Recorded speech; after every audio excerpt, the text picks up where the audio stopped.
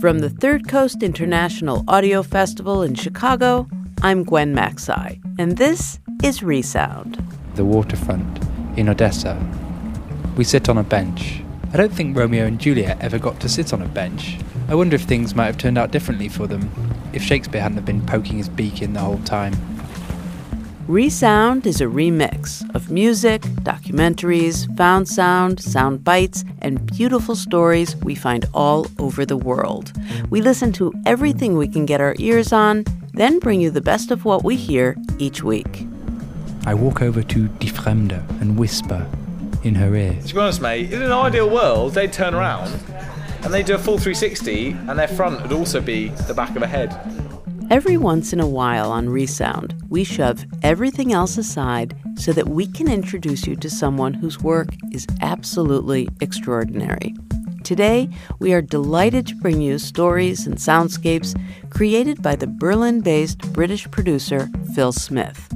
His work is put together with at least as many layers as a symphony.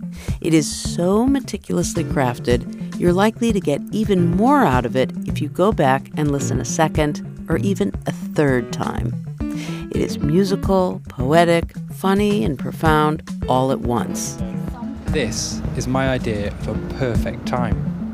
On holiday, with a pair of lovers and a carry-on bag full of microphones.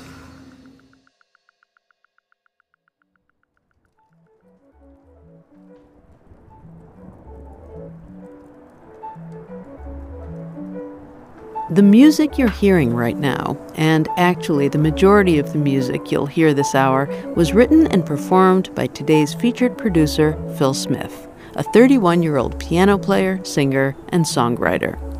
Though he's only been producing stories for about 4 years, he's been making music and recording sounds for a lot longer. This first story starts with a very early recording of Phil. Now imagine a young 8-year-old Phil in a green school blazer singing and playing his heart out on stage with his older brother. So I'm going to play you something, yeah? Mm-hmm. Just want your honest reaction to it. Yeah.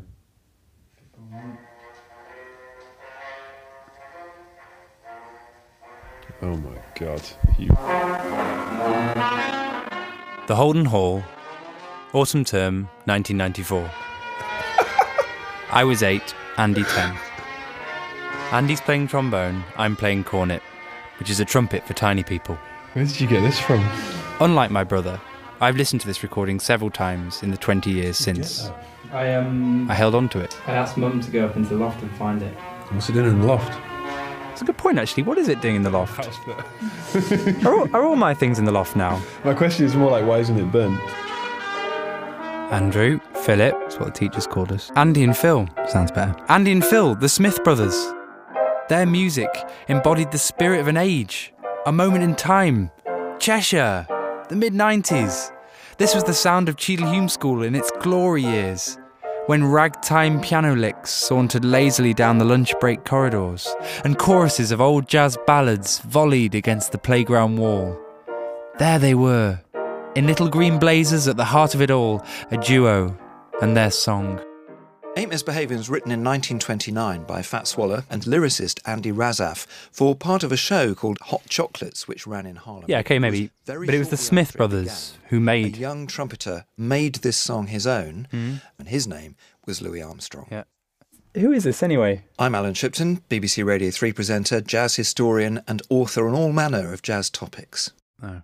Not only did he play the show every night in Harlem at Connie's Inn, where he sang Ain't Misbehavin', but the show transferred downtown to Daly's... We had triumphed that year at the music competition in a blistering run of summer performances. The act soon transferred across campus to the middle school assembly hall. We took it to Butlins, Pwllheli, on tour with the Wythenshawe Wind Band. We were playing so many gigs, and our homework suffered. Many historians of jazz think that it's this song in particular that transformed Louis from being a spectacular jazz trumpeter into being a popular entertainer. There was something so compelling about the way he sang these words.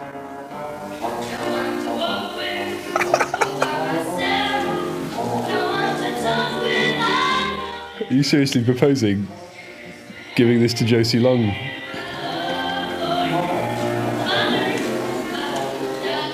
A few years later, more double acts down the line, I remember a classmate telling me that our music teacher said that I wasn't to think I was better than Andy. But I did. I played the melody. I was the one who sang. I was Louis. It was the wrong side of Louis's talents that the trumpeter in particular chose to follow, because Louis had a very particular vocal delivery. Yeah. When you try and emulate that slightly before your voice is broken, it does sound strange. But they clearly loved it. Must have been a really terrible concert. All by myself, no one to walk with, but I'm happy on a shelf. It's very respectful, isn't it? It's about a gentleman with options, forgoing those options for the love of a good woman. Turn it back on you. I'm interested to know what you think about the lyrics. I think the lyrics of Amos Pavin are really like a man trying to convince himself. Like Jack Horner in a corner. I am still standing on the stage of the Holden Hall. I am waiting for applause.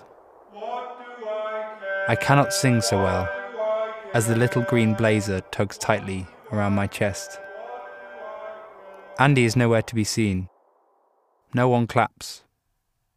The trombonist has got the right idea here, because he's playing some fantastic counterpoint harmony, which makes it very easy for the trumpeter to sound very good. And I think it's great tribute to your older brother that he's supporting you with some of the more difficult bits that you learn when you get to the grand old age of 10.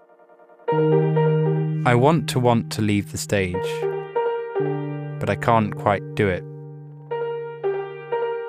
From the sidelines, behind the curtain, a prompt whispered in the voice of my brother, something he said a few years ago. Do you remember what you said to me? Like the end of my early life crisis. Yeah. I think the point is, and I wish someone had told me, which is probably why I told you, you grow up and you think that, well, obviously I'm going to be one of the ones that makes it. Whatever you do, basically, you're going to be amazing at it. And I think I probably said to you that it's actually a real relief realising you're not going to be one of those people and you're just going to live out your life in normalcy, and that's fine. It really takes the pressure off. And I think it's a thing that almost, I'd imagine most 20-somethings struggle with quite a lot. I know I did. Well, interesting, yeah. Listening to that's really hammered it home.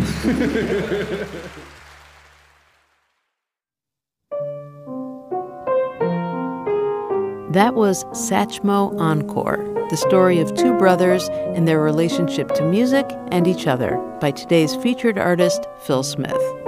In retrospect, singing Ain't Misbehavin' might have been an odd choice at best.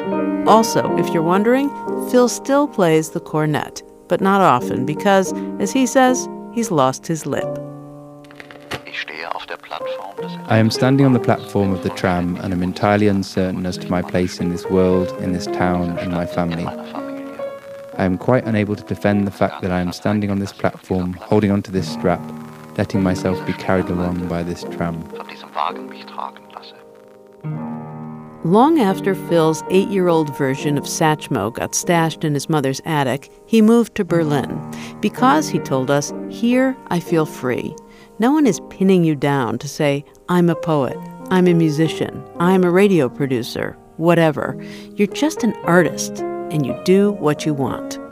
In Berlin at 27, Phil found himself in a playground of new sounds and words. It's here that he produced a series of stories we've put together in a trilogy of relationship tales. One about longing, one about the first blush of romance, and one about love's demise. We begin with a story that was inspired by Franz Kafka's short essay, The Passenger, which is about, among other things, the romances we have in our heads with perfect strangers. Sie sagen los, ja? Los? Los? You say go. Oh, like as in go? Ja.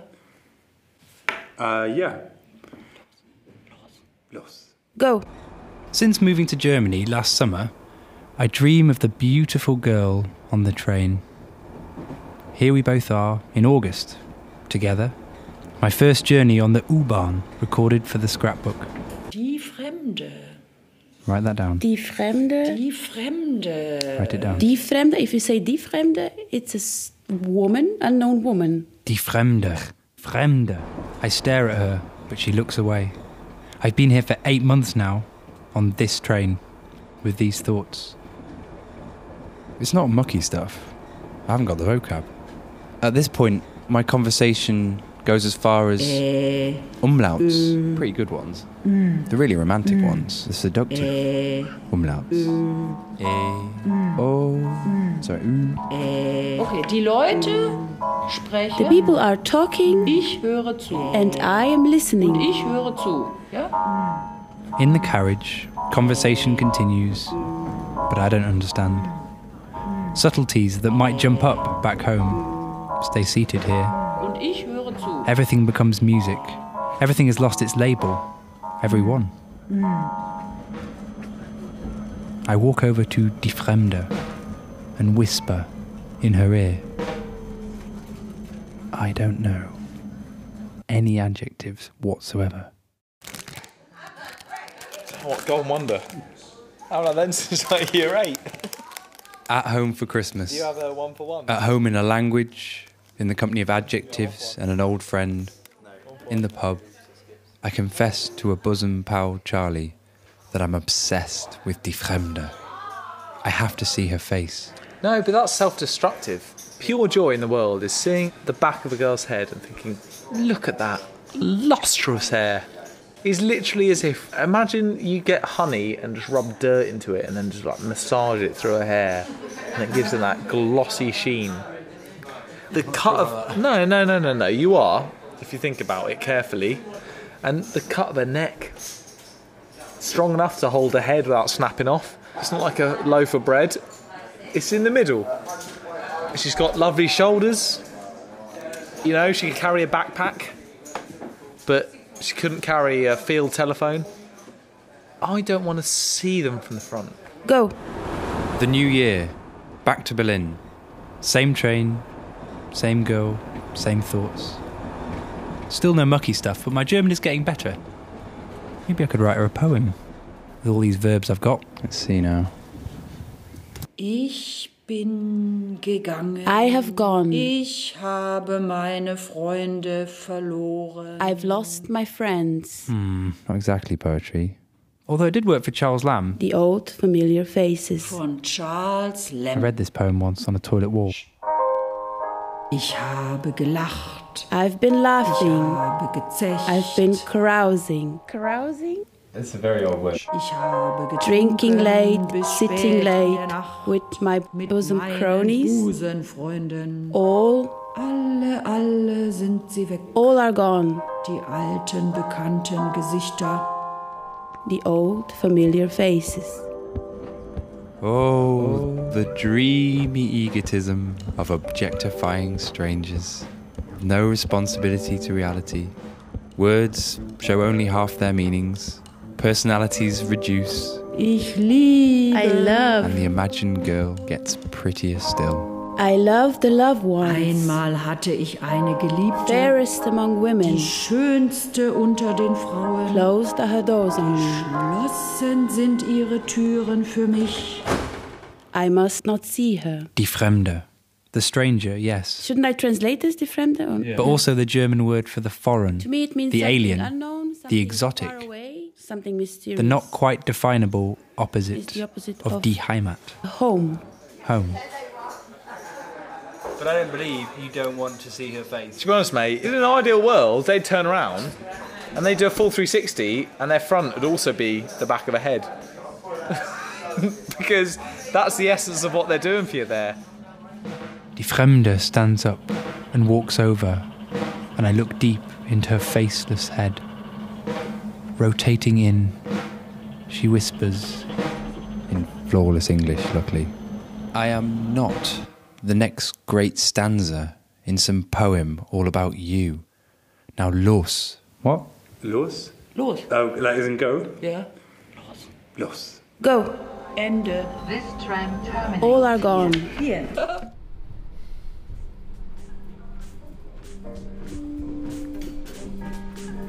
Die Fremde by Phil Smith. As we move on in our trilogy of love, we'll make our way to Ukraine for a wedding. But first, because Phil's creative style is not always linear, we start with his interpretation of possibly the best-known love scene in all of literature.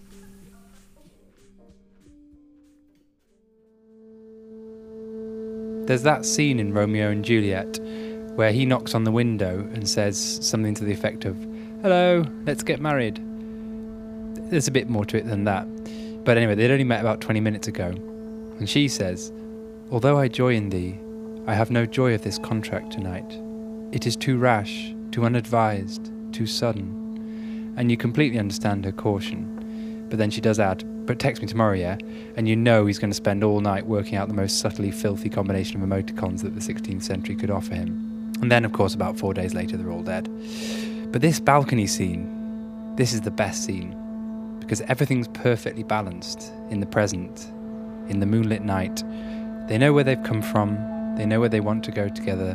It's all poised. They've just got to wait until morning. I'm recording the sound of your heels. Your shoes on your wedding day. Sound recorder? Yeah. When I booked a flight for far too reasonable a price given the state of the planet, and yet I keep doing it, to Ukraine in April, the idea was to go and visit my friend Sasha. But by the time it got to June, it turns out I was now going to his wedding. What's the images on your dress? Someone riding a horse? A donkey. A donkey. It also turns out that this is my idea of a perfect time. On holiday, with a pair of lovers and a carry-on bag full of microphones.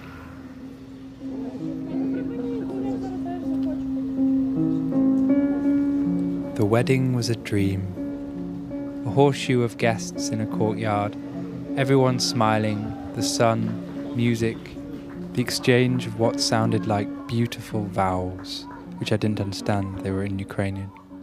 But it was a relief finally to leave the party and board the overnight train to Odessa, just the three of us.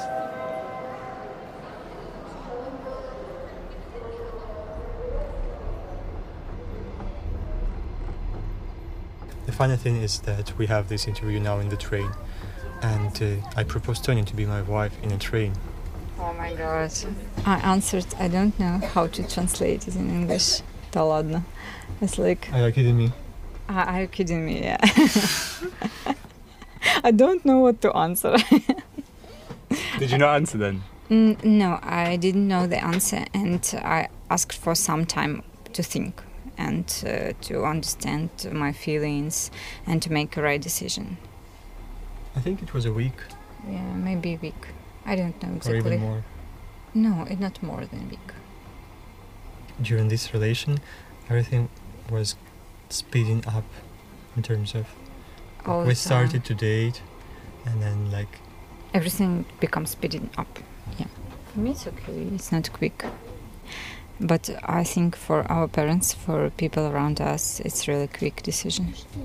I think so. And they ask all the time about it. Is it not so quick? Maybe you should slow down and not make any other quick decision. We said okay. Yeah. I don't really care about the days and the years. Those are just the loops of the moon around the earth and the earth around the sun, which really do not matter anything, just the astronomical happenings.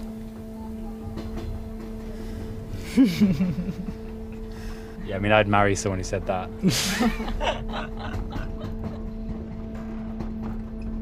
The night train to Odessa is a magic thing. Here a bunk, there a bunk, everywhere a folding table. I look around at the people, some of them just like me on their own, although not many of them were operating a boom microphone. All around, couples of different ages, at different stages of their shared journeys together, I guess, tucking each other in, a kiss goodnight.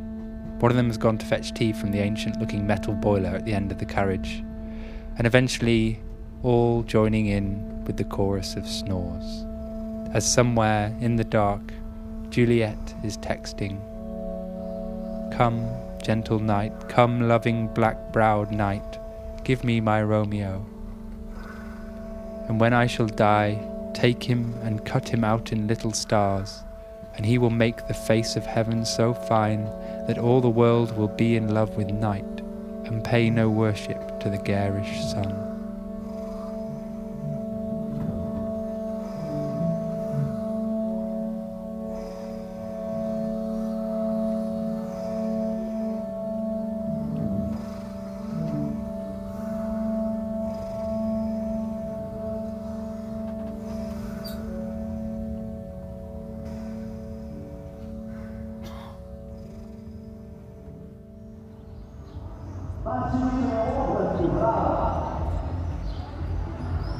The honeymoon proper begins by the Opera House, where the half-marathon started under a red inflatable arch. The lovers both ran solid PBs and then retired to the shade for lunch. Oh, love in a time of sponsored umbrellas, love in a time of climate change, love in a time of Eisenstein films uploaded to YouTube, and that famous scene of the baby's pram rolling down the steps to the waterfront in Odessa. Sasha carries Tonya down the steps to the waterfront because her legs have seized up. We sit on a bench. Tonya says she'd like to be a snail in her next life, but she's in no hurry to get there. We watch the harbour's slow progress. Groups of school children shuffle by. Everything should be happy, beautiful, and with sense. Yeah. And you think a snail's life would provide that? Yeah. I don't think Romeo and Juliet ever got to sit on a bench.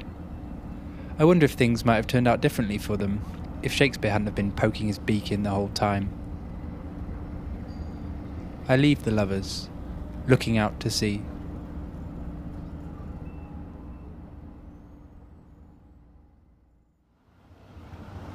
I think I might try and start a business where I offer newly married couples the opportunity to have their honeymoon turned into a podcast. Honeymoon podcast. Oh, yeah. Great. Or a documentary. It's blue ocean in the business. Because everybody want to have a film, wedding film or honeymoon film, but it will be wedding or honeymoon podcast. Exactly. So the podcast idea, there's more personal. It's more personal, exactly, yeah. And it can be more romantic. Because I can just add anything. Like, what do you want? I can give you like an accordion player. I can give you like the sound of waves. You know, what else do you want? If you want maybe a choir of unicorns.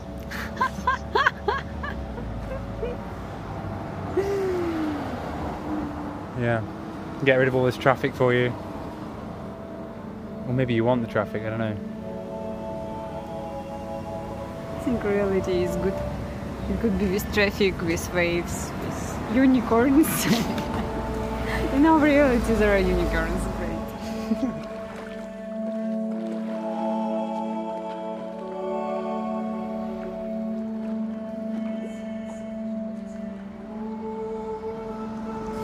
There is a secret system of unicorns in the New Emerge family. So basically there's a finite number of unicorns in our two bodies, and we don't know how many. And they are free to go either to me or to Tonya. And make everybody happy, we can share it. Do you want a unicorn? I'd take one, yeah. We'll talk with them.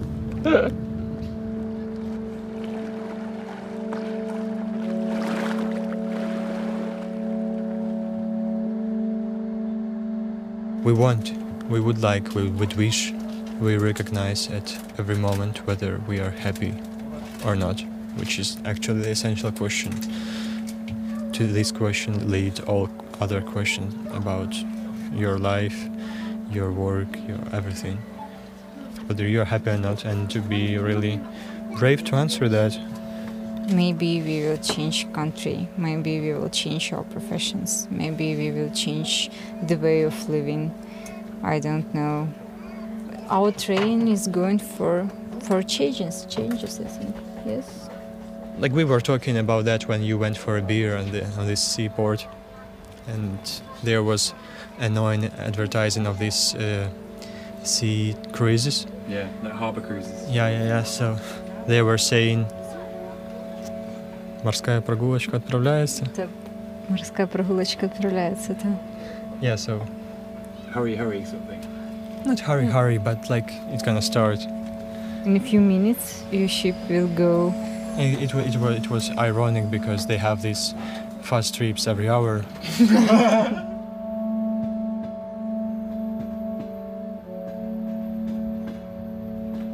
Морская прогулочка отправляется. Морская прогулочка отправляется, да. Морская прогулочка отправляется. Морская прогулочка отправляется, да. That was Towards by our featured producer today on Resound, Phil Smith. Now let's jump right into Four Resolutions of a Diminished Chord, the final of 3 pieces by Phil about love. This one exploring multiple romances as they fizzle out or die.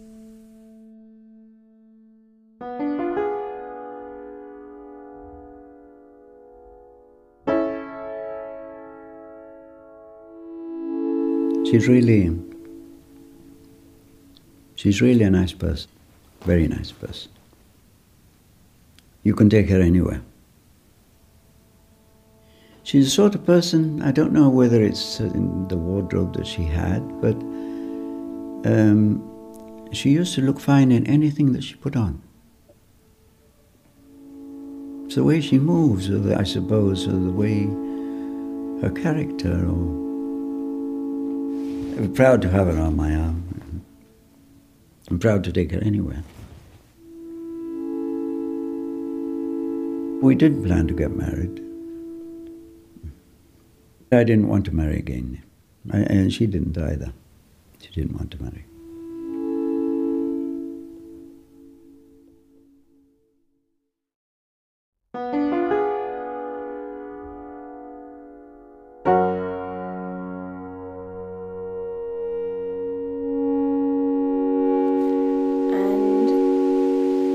I met my friend to walk along South Bank in London, and we just had one of those conversations that only really happen when you're moving or you're sort of sitting side by side in a car, as opposed to purposefully talking over a table. And I was resolved about a relationship ending and determined to stop pretending that there was a narrative there when there really wasn't. And she was just beginning a relationship which had a similar romantic prologue, I suppose. But we walked along. There I was, just ending this thing and her just beginning. And I think we both knew that the next time we walked the South Bank and looked at the cranes and tried to find a good pub and not being able to again, it might probably be the other way round, and I would just be starting something and she would just be finishing something. And I liked that, I suppose. And I also wondered, I wonder if it will ever be the two of us together in a relationship, and how do we then do this walk where we were helping each other out with heartbreak and people laughing at our hearts, and I think one day we will, but I'm not quite sure when we're able to be bold enough to stop those walks happening, I suppose, and sign up to the same story.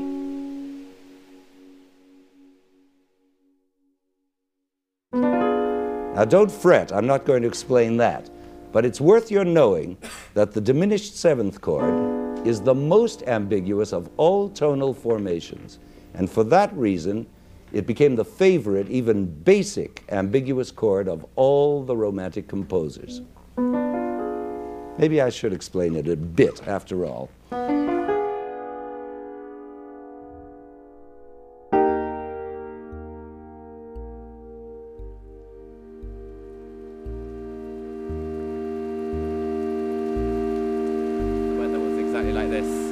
darkness was exactly as it is now. Twilight, light rain, lights, street lights, cars going past. And we were walking back from our friend's house on Christmas Day to our house. And I was pushing Ivy in the buggy. And Ellie was ahead of me, about 10 metres, running slowly.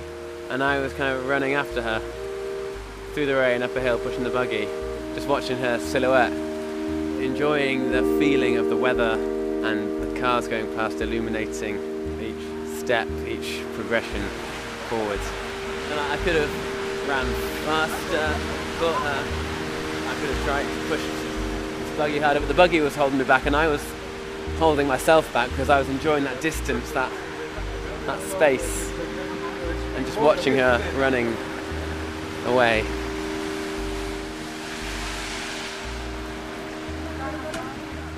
Don't know where the story ended there. Yeah, I don't know. And in the end, everyone wants the same thing. Like, that's quite... If you felt like very much in love one day, like you know that how much that can be fulfilling and amazing and warm and make you feel confident and everything. And yet we're very bad at just accepting that. There is something like that seems bigger than this love at some point. And yet we truly know that it's not. But sometimes we want to feel free, sometimes we're not ready to have children, sometimes we're not ready to do a lot of things that seem really important to us, and they are, and life is made of those choices at some point where you just like put two things in the balance and just be like, I need to go, I need to stay, and sometimes you need to stay and the person's not ready to stay, and sometimes you need to go and the person's ready to stay.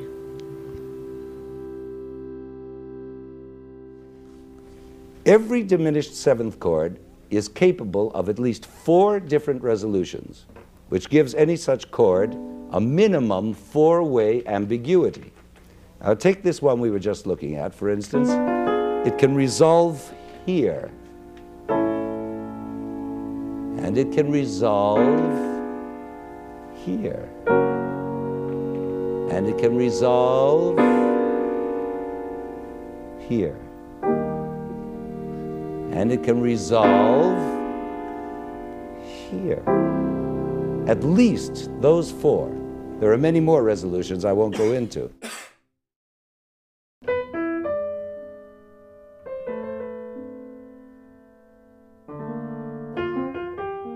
Four resolutions of a diminished chord, the final act in our trilogy of relationship stories we've curated from producer Phil Smith.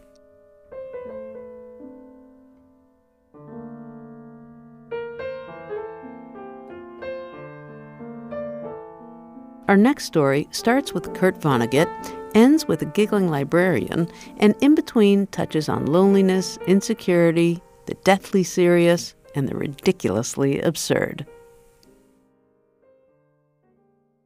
I don't think I'm the only one who's found the past few months quite confusing. Maybe the simplest way to get at what I'm trying to say is to read from an email I sent to my friend Jamie on the 14th of January. In the interest of honesty, I won't edit it. I'll pop some piano and a typewriter underneath to take a bit of the edge off.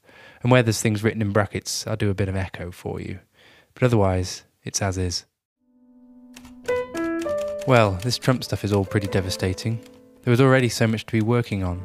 Climate change, inequality, considering our own deaths, being kind and overcoming selfishness, smiley face. I'm trying to channel these feelings into writing a slightly unhinged radio play, actually, since you ask what I'm up to. Maybe I'll send you a copy of the script when it's almost there. I'd welcome feedback and ideas because it's the kind of philosophical stuff which, as you know, I'm not the best at. That said, that's kind of the point, but maybe it'll be horrific to listen to, i.e., the point is meeting someone not quite clever enough and not quite brave enough or honest enough, struggling with existence, ! It's looking at the spaghetti of thought and feeling all running around in there, including Protestant guilt, feeling that my voice should be heard, leanings towards hedonism, alcoholic tendencies, joy and creativity, love of radio, general disappointment, confusion about the idea of parenthood, overinflated sense of the importance of my own self-professed self-development, sadness at there not really being a simple answer to it all, tendency to distrust technology that is serving only to make us weird half-digital, half-real humans, sadness that I am, and our age is, summed up by rampant capitalism, but maybe choose not to be, choose to be summed up by your friendships and the truth of the relationships and the fun you have, fear of being judged by generations to come, not actually caring enough to change my lifestyle, self-acceptance versus self-improvement, knowing which one, when, my relationship with compromise and pragmatism, the danger of bubbles and loops of thought, jealousy, fear of my sexual jealousy, suspicion of pleasure as the aim of life, is it struggle? Desire for honesty, what does that mean? Love of romance, love of getting drunk, acknowledgement of my own ability to charm and the dangers of charm killing truth, not letting go, paralysis due to head in own arse, professed hyper-awareness as obfuscation. Of what? Listening back, I realise I left quite a lot of stuff out. Anyway, there isn't really a short answer to that kind of email, so Jamie rang me back. We didn't manage to speak for long. Dodgy connection. But the next time I saw him, Jamie gave me a book, Timequake by Kurt Vonnegut. That the impulse to laugh at healthy people who nonetheless fall down is by no means universal was brought to my attention unpleasantly at a performance of Swan Lake by the Royal Ballet in London, England, in the summer of 1996. A ballerina, dancing on her toes, went diddly diddly diddly into the wings as she was supposed to do. But then there was a sound backstage as though she'd put her foot in a bucket and then gone down an iron stairway with her foot still in the bucket. I instantly laughed like hell. I was the only person to do so. What is this? This is super funny. It's really funny. The whole book is brilliant. Oh, what a great moment. Timequake by Kurt Vonnegut. A kind of memoir, and some of my favourite bits are the descriptions of sharing stories of people falling over. Falling down is hilarious. The other day I tripped and I fell like on all fours on the stairs. When I read them, I instantly wanted my friend Zora to read them too. She loves this kind of stuff. In fact, most of Zora's stories are about her own clumsiness. And I elbowed it and just flipped my salad into the whole pot of soup. Got the soup all over my hands. Zora works in a library, which means any instance involving falling over or destroying things is generally funnier because you're supposed to do it quietly. But it wasn't until I got to work that I noticed there was an intense squeak in one shoe. And first I was marching quite confidently because I hadn't heard the squeak. So I'd walked in, squeak, squeak, squeak, squeak, squeak. Squeak, squeak, squeak, squeak, squeak, squeak, squeak. When you try not to squeak, you squeak even more. Well, you got to walk that lonesome valley. You got to walk all by yourself. There ain't nobody else can walk it for you. You got to walk that lonesome valley by yourself. In Timequake, Kurt Vonnegut thanks his Uncle Alex for getting him into reading. I am eternally grateful to him for my knack of finding in great books, some of them very funny books, reason enough to feel honored to be alive, no matter what else may be going on. Do you, as a librarian, agree with that? Yeah, and it's funny because reading it feels like something I would say. Because I think about my dad. When we were kids, he would buy us the weirdest books. Like, one of the first real books I got was a kid's encyclopedia, and we'd take it with us to the beach, and my dad would just explain all of this stuff. Well, there's a road. All librarians really can hold that as their job description, finding the right book for the person who's looking for it. Giving people this customer service part of, like, helping them find a way to get the information they're looking for and quote-unquote truth that they're trying to find. I think that's super cool. All they can do is part the way. People totally forget that the truth doesn't just, like, you don't Google it and it's right there. Like, you have to go and really find it. Maybe it's enough to sit in the kitchen and listen to gospel. Maybe it's not possible to be awake all of the time. Maybe we couldn't care less when we're laughing with friends or climbing trees in love. Maybe it's enough to be reading a really good book and to think, yes, that's it. Maybe it's laughing. Maybe at our desks or on the beach, in sickness or in health, we're just another point in history, no better, no worse. Maybe it's always been this confusing, and we've always fallen over a great deal, despite all the advancements in shoe technology. Maybe it's what the librarian knows, that the best approach is to catalogue our efforts alphabetically. The other day, and this was really funny because I walked into a wall right after I said it. I'm walking into walls at work a lot, but it's, I say this somehow so often, die Hoffnung stirbt zuletzt. Hope is the last to die. And I say it all the time, like to people, yeah, die Hoffnung stirbt zuletzt. It's like, and I realize that it's darker than it seems, but it's always like that pick me up, like, who knows, hey.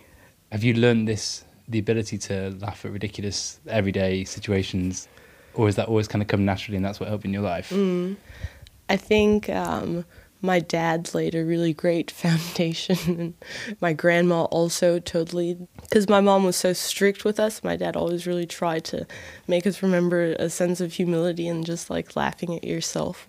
I think a part of being okay with yourself is being able to laugh at yourself, and there's some sort of humor, I think, in anything. And I think especially because of what happened to my dad, it just forced me to be even more intensely like that. Like, okay, if I can do that, then it's fine. I actually haven't really talked to you about it much as a friend, but like, what happened to your dad? Yeah. Well, it was 2 weeks before my 16th birthday, and my grandma just died a few weeks prior. And my dad and I, the last time we'd seen each other, I was in tears. We like had a huge fight. It was our first really big fight, and I'd seen photos on his camera where he's like snorting coke off of this stripper at a party, and I was like, Dad, you can't do this anymore. Like, you're in your 60s, you have kids. Like, we want to chill out. And my dad was insane. Then the week after, I came back to Berlin, and we talked every day, and then one day we didn't talk, and it turned out someone killed my dad. And yeah, still very unclear how it happened, but someone killed him in front of our house. Like, they lured him out. And where was this? This was in Jamaica. And someone, for what reason? It could be that my dad was involved in something. There are a few court cases going on. I think this is the most stressful thing, that it's just not completely over.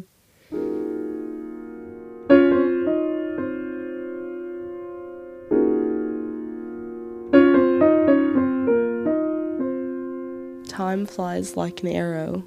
Fruit flies like bananas.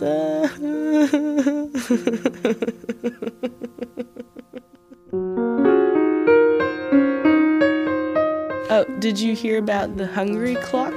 It went back 4 seconds. How do you make a tissue dance? You put a little boogie in it. I try and get everyone I know to have heard it once, because they're so good. How can you not share that? Like, if I had to make a banner today with a pithy one-liner on it to wave at life, my answer, I'd choose this quote from Timequake. Kurt Vonnegut says it's one of his top 3 quotes.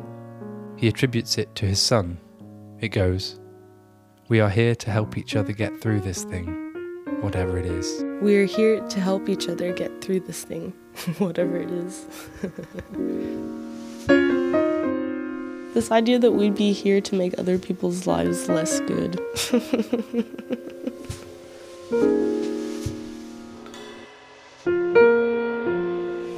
Laughing. I think this is a big part of solidarity.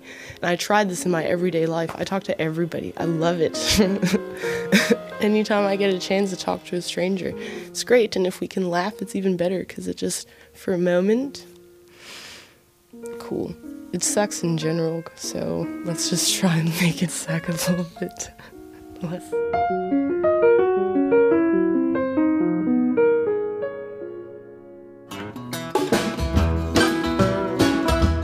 This is also where I'm a terrible librarian, is I'm way too chilled, like I have a hard time shushing people. I've been trying this thing where I have a piece of paper and I just write shh on it and just like show it. I thought maybe that could be a funny way to shush. How would you feel if someone shushed you like that? Would you get it? You know what I mean? Like, it's totally post-humor. Because maybe not in the exact moment. Thoughtful thought? Haha. That was quite entertaining. Or is it better to just go shh? Valley by yourself.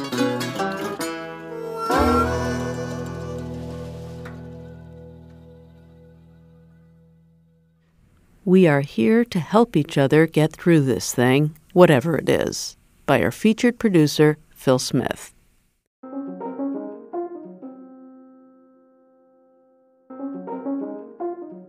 Now we move on to our last story from Phil. And, by way of background, the piece is based on W.H. Auden's Paysage Moralisé, a poem about the idea of home and who gets to live where.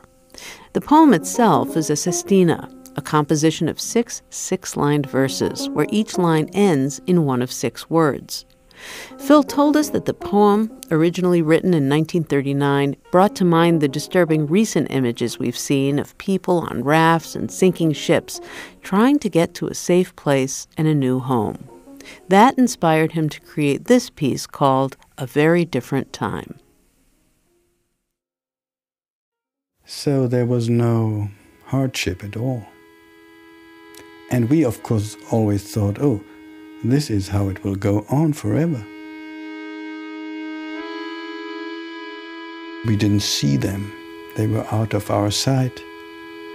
We didn't realize that. We didn't care. And it was a bit difficult to say goodbye to this illusion. But you know, you live in a very different time. Valleys. Mountains.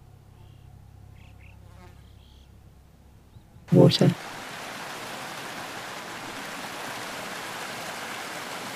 Islands.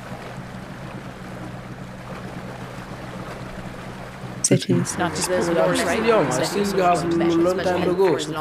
Sorrow. Sorrow. Valleys.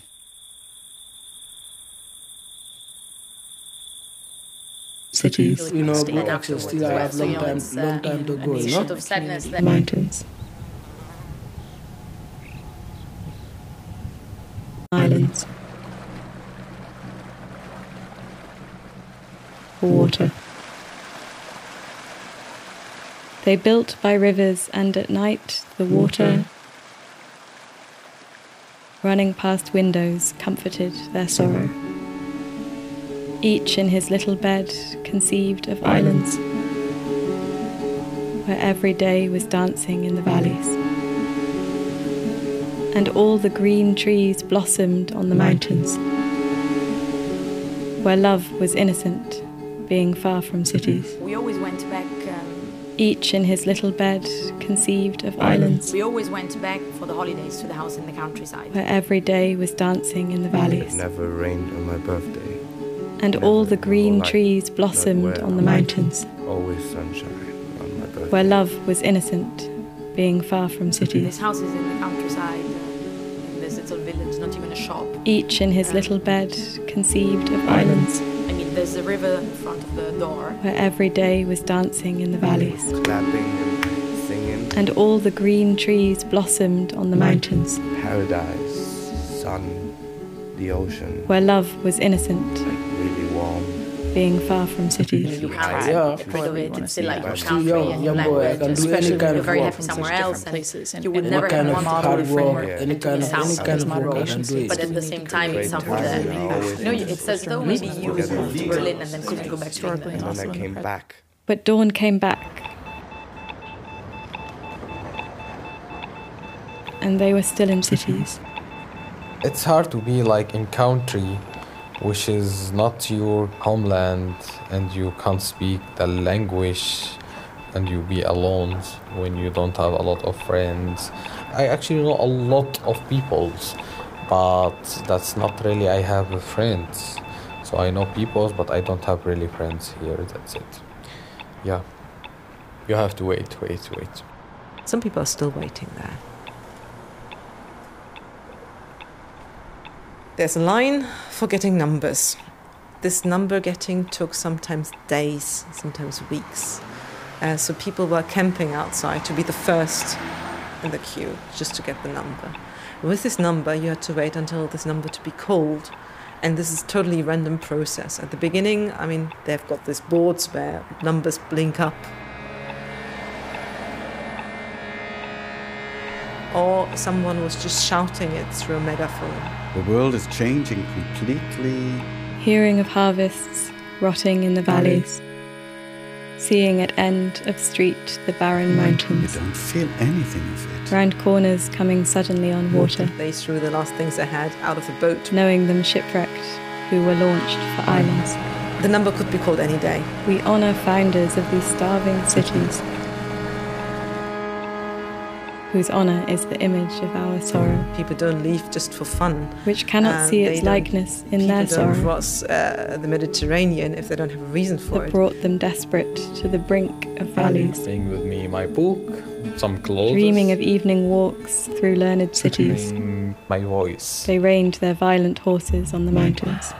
My families, I speak with them just like on the internet, but those fields, like ships to castaways on islands. Mostly I don't speak with him too much, because when I speak with him, I miss them. Visions of green to them who craved for water. She came on her own. She was in a room with 20 other people. They built by rivers, and at night, the water. She was scared most of the time to go to bed. Running past windows comforted their sorrow. The airport, where they have like 600 people in one huge hall for airplanes. Each in his little bed, conceived of islands.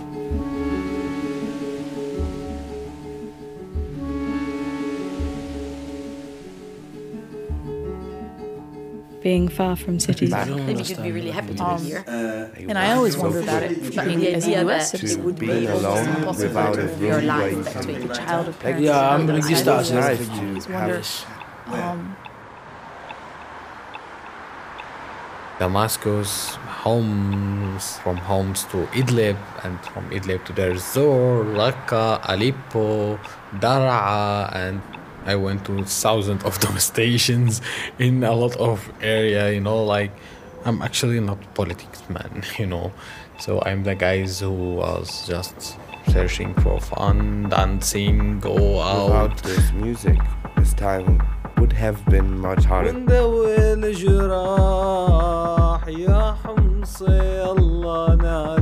It's an open mountain stream. It's always about the consequences of this flying high, falling deep. From a place of relief and release. We are in prison by Libyans, and then from there we break the prison and then we run. My dad was very happy to move to Italy, to move for my mom and then me and my sister. Then we fled at the riverside and then we show ourselves in Lampedusa, But there was always a sense of, maybe it's the sea, maybe it's being in constant motion on a bicycle, maybe it's the fresh air. I'm out of Syria, but Syria is not out of me, so Syria is still inside me. At the end, all of a sudden I'll have these flashes. You only voice out your problems. I mean, you wouldn't have wanted it in any other way. There's no solution for your problems. But there always still was this underlying thing that, oh right, this is what I've been doing for the last 5 years. In this big city, far away from home. The next minute, they will not make any effort for you. The center of your life becomes a different place, and then you can do it. Maybe you don't want to do it, but you can do it. I felt quite lonesome, and I had no place to stay. I had some friends. I think that Europe everything was available here, You made me keen, said you can come whenever you want.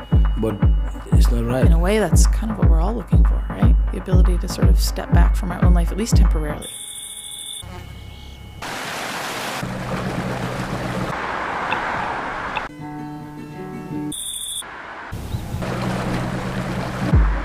They are all human beings. They will understand.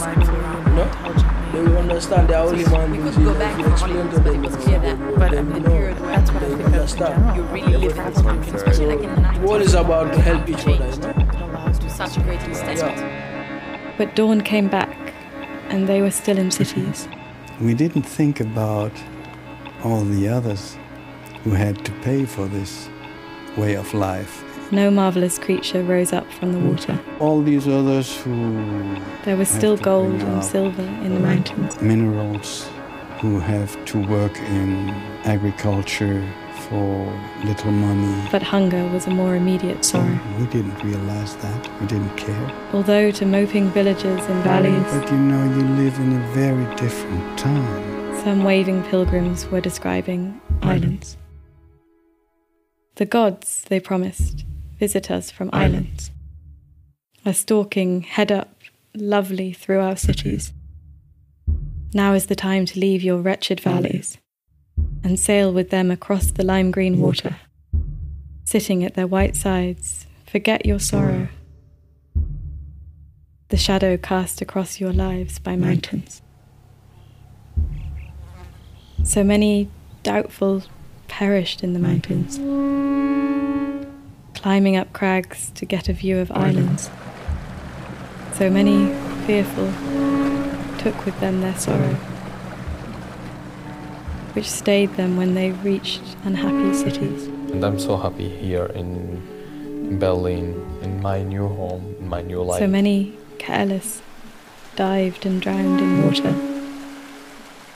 So many wretched would not leave their valleys. It is our sorrow. Shall it melt? Our water would gush, flush, green these mountains and these valleys. And we rebuild our cities, not dream of islands. And we rebuild our cities, not dream of islands. And we rebuild our cities, not dream of islands.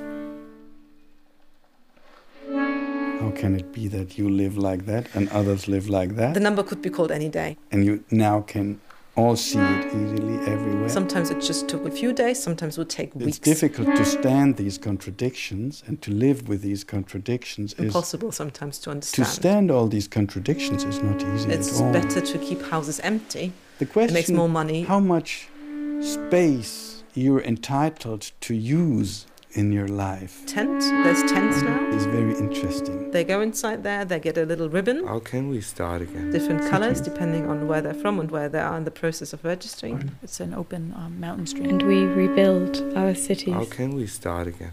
Cities. Not dream of islands. But you know, you live in a very different time. Islands.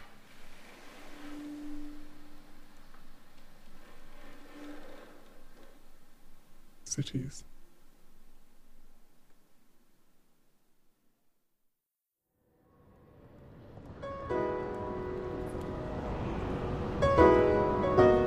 A Very Different Time by Phil Smith. Phil has been our featured artist this hour, and since remarkably he's only been producing radio stories for 4 years, this is hardly a retrospective.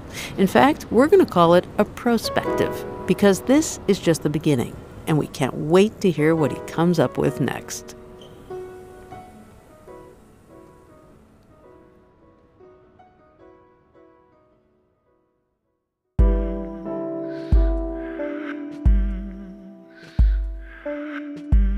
You've been listening to Resound from the Third Coast International Audio Festival in Chicago. I'm Gwen Macsai. The program is produced by Dennis Funk and curated by Johanna Zorn and Maya Goldberg-Safer. Isabel Vasquez is our production assistant. Support for Resound comes from Emma, a web-based email marketing and communication service helping businesses and nonprofits manage their email campaigns and online surveys in style. More at myemma.com. The Third Coast International Audio Festival is a nonprofit arts organization made possible with lead funding from the Richard H. Driehaus Foundation and the John D. and Catherine T. MacArthur Foundation. Additional support is provided by the Agudino Foundation, the Menaki Foundation, and the National Endowment for the Arts. The Third Coast Festival, now an independent arts organization, was originally founded at WBEZ Chicago.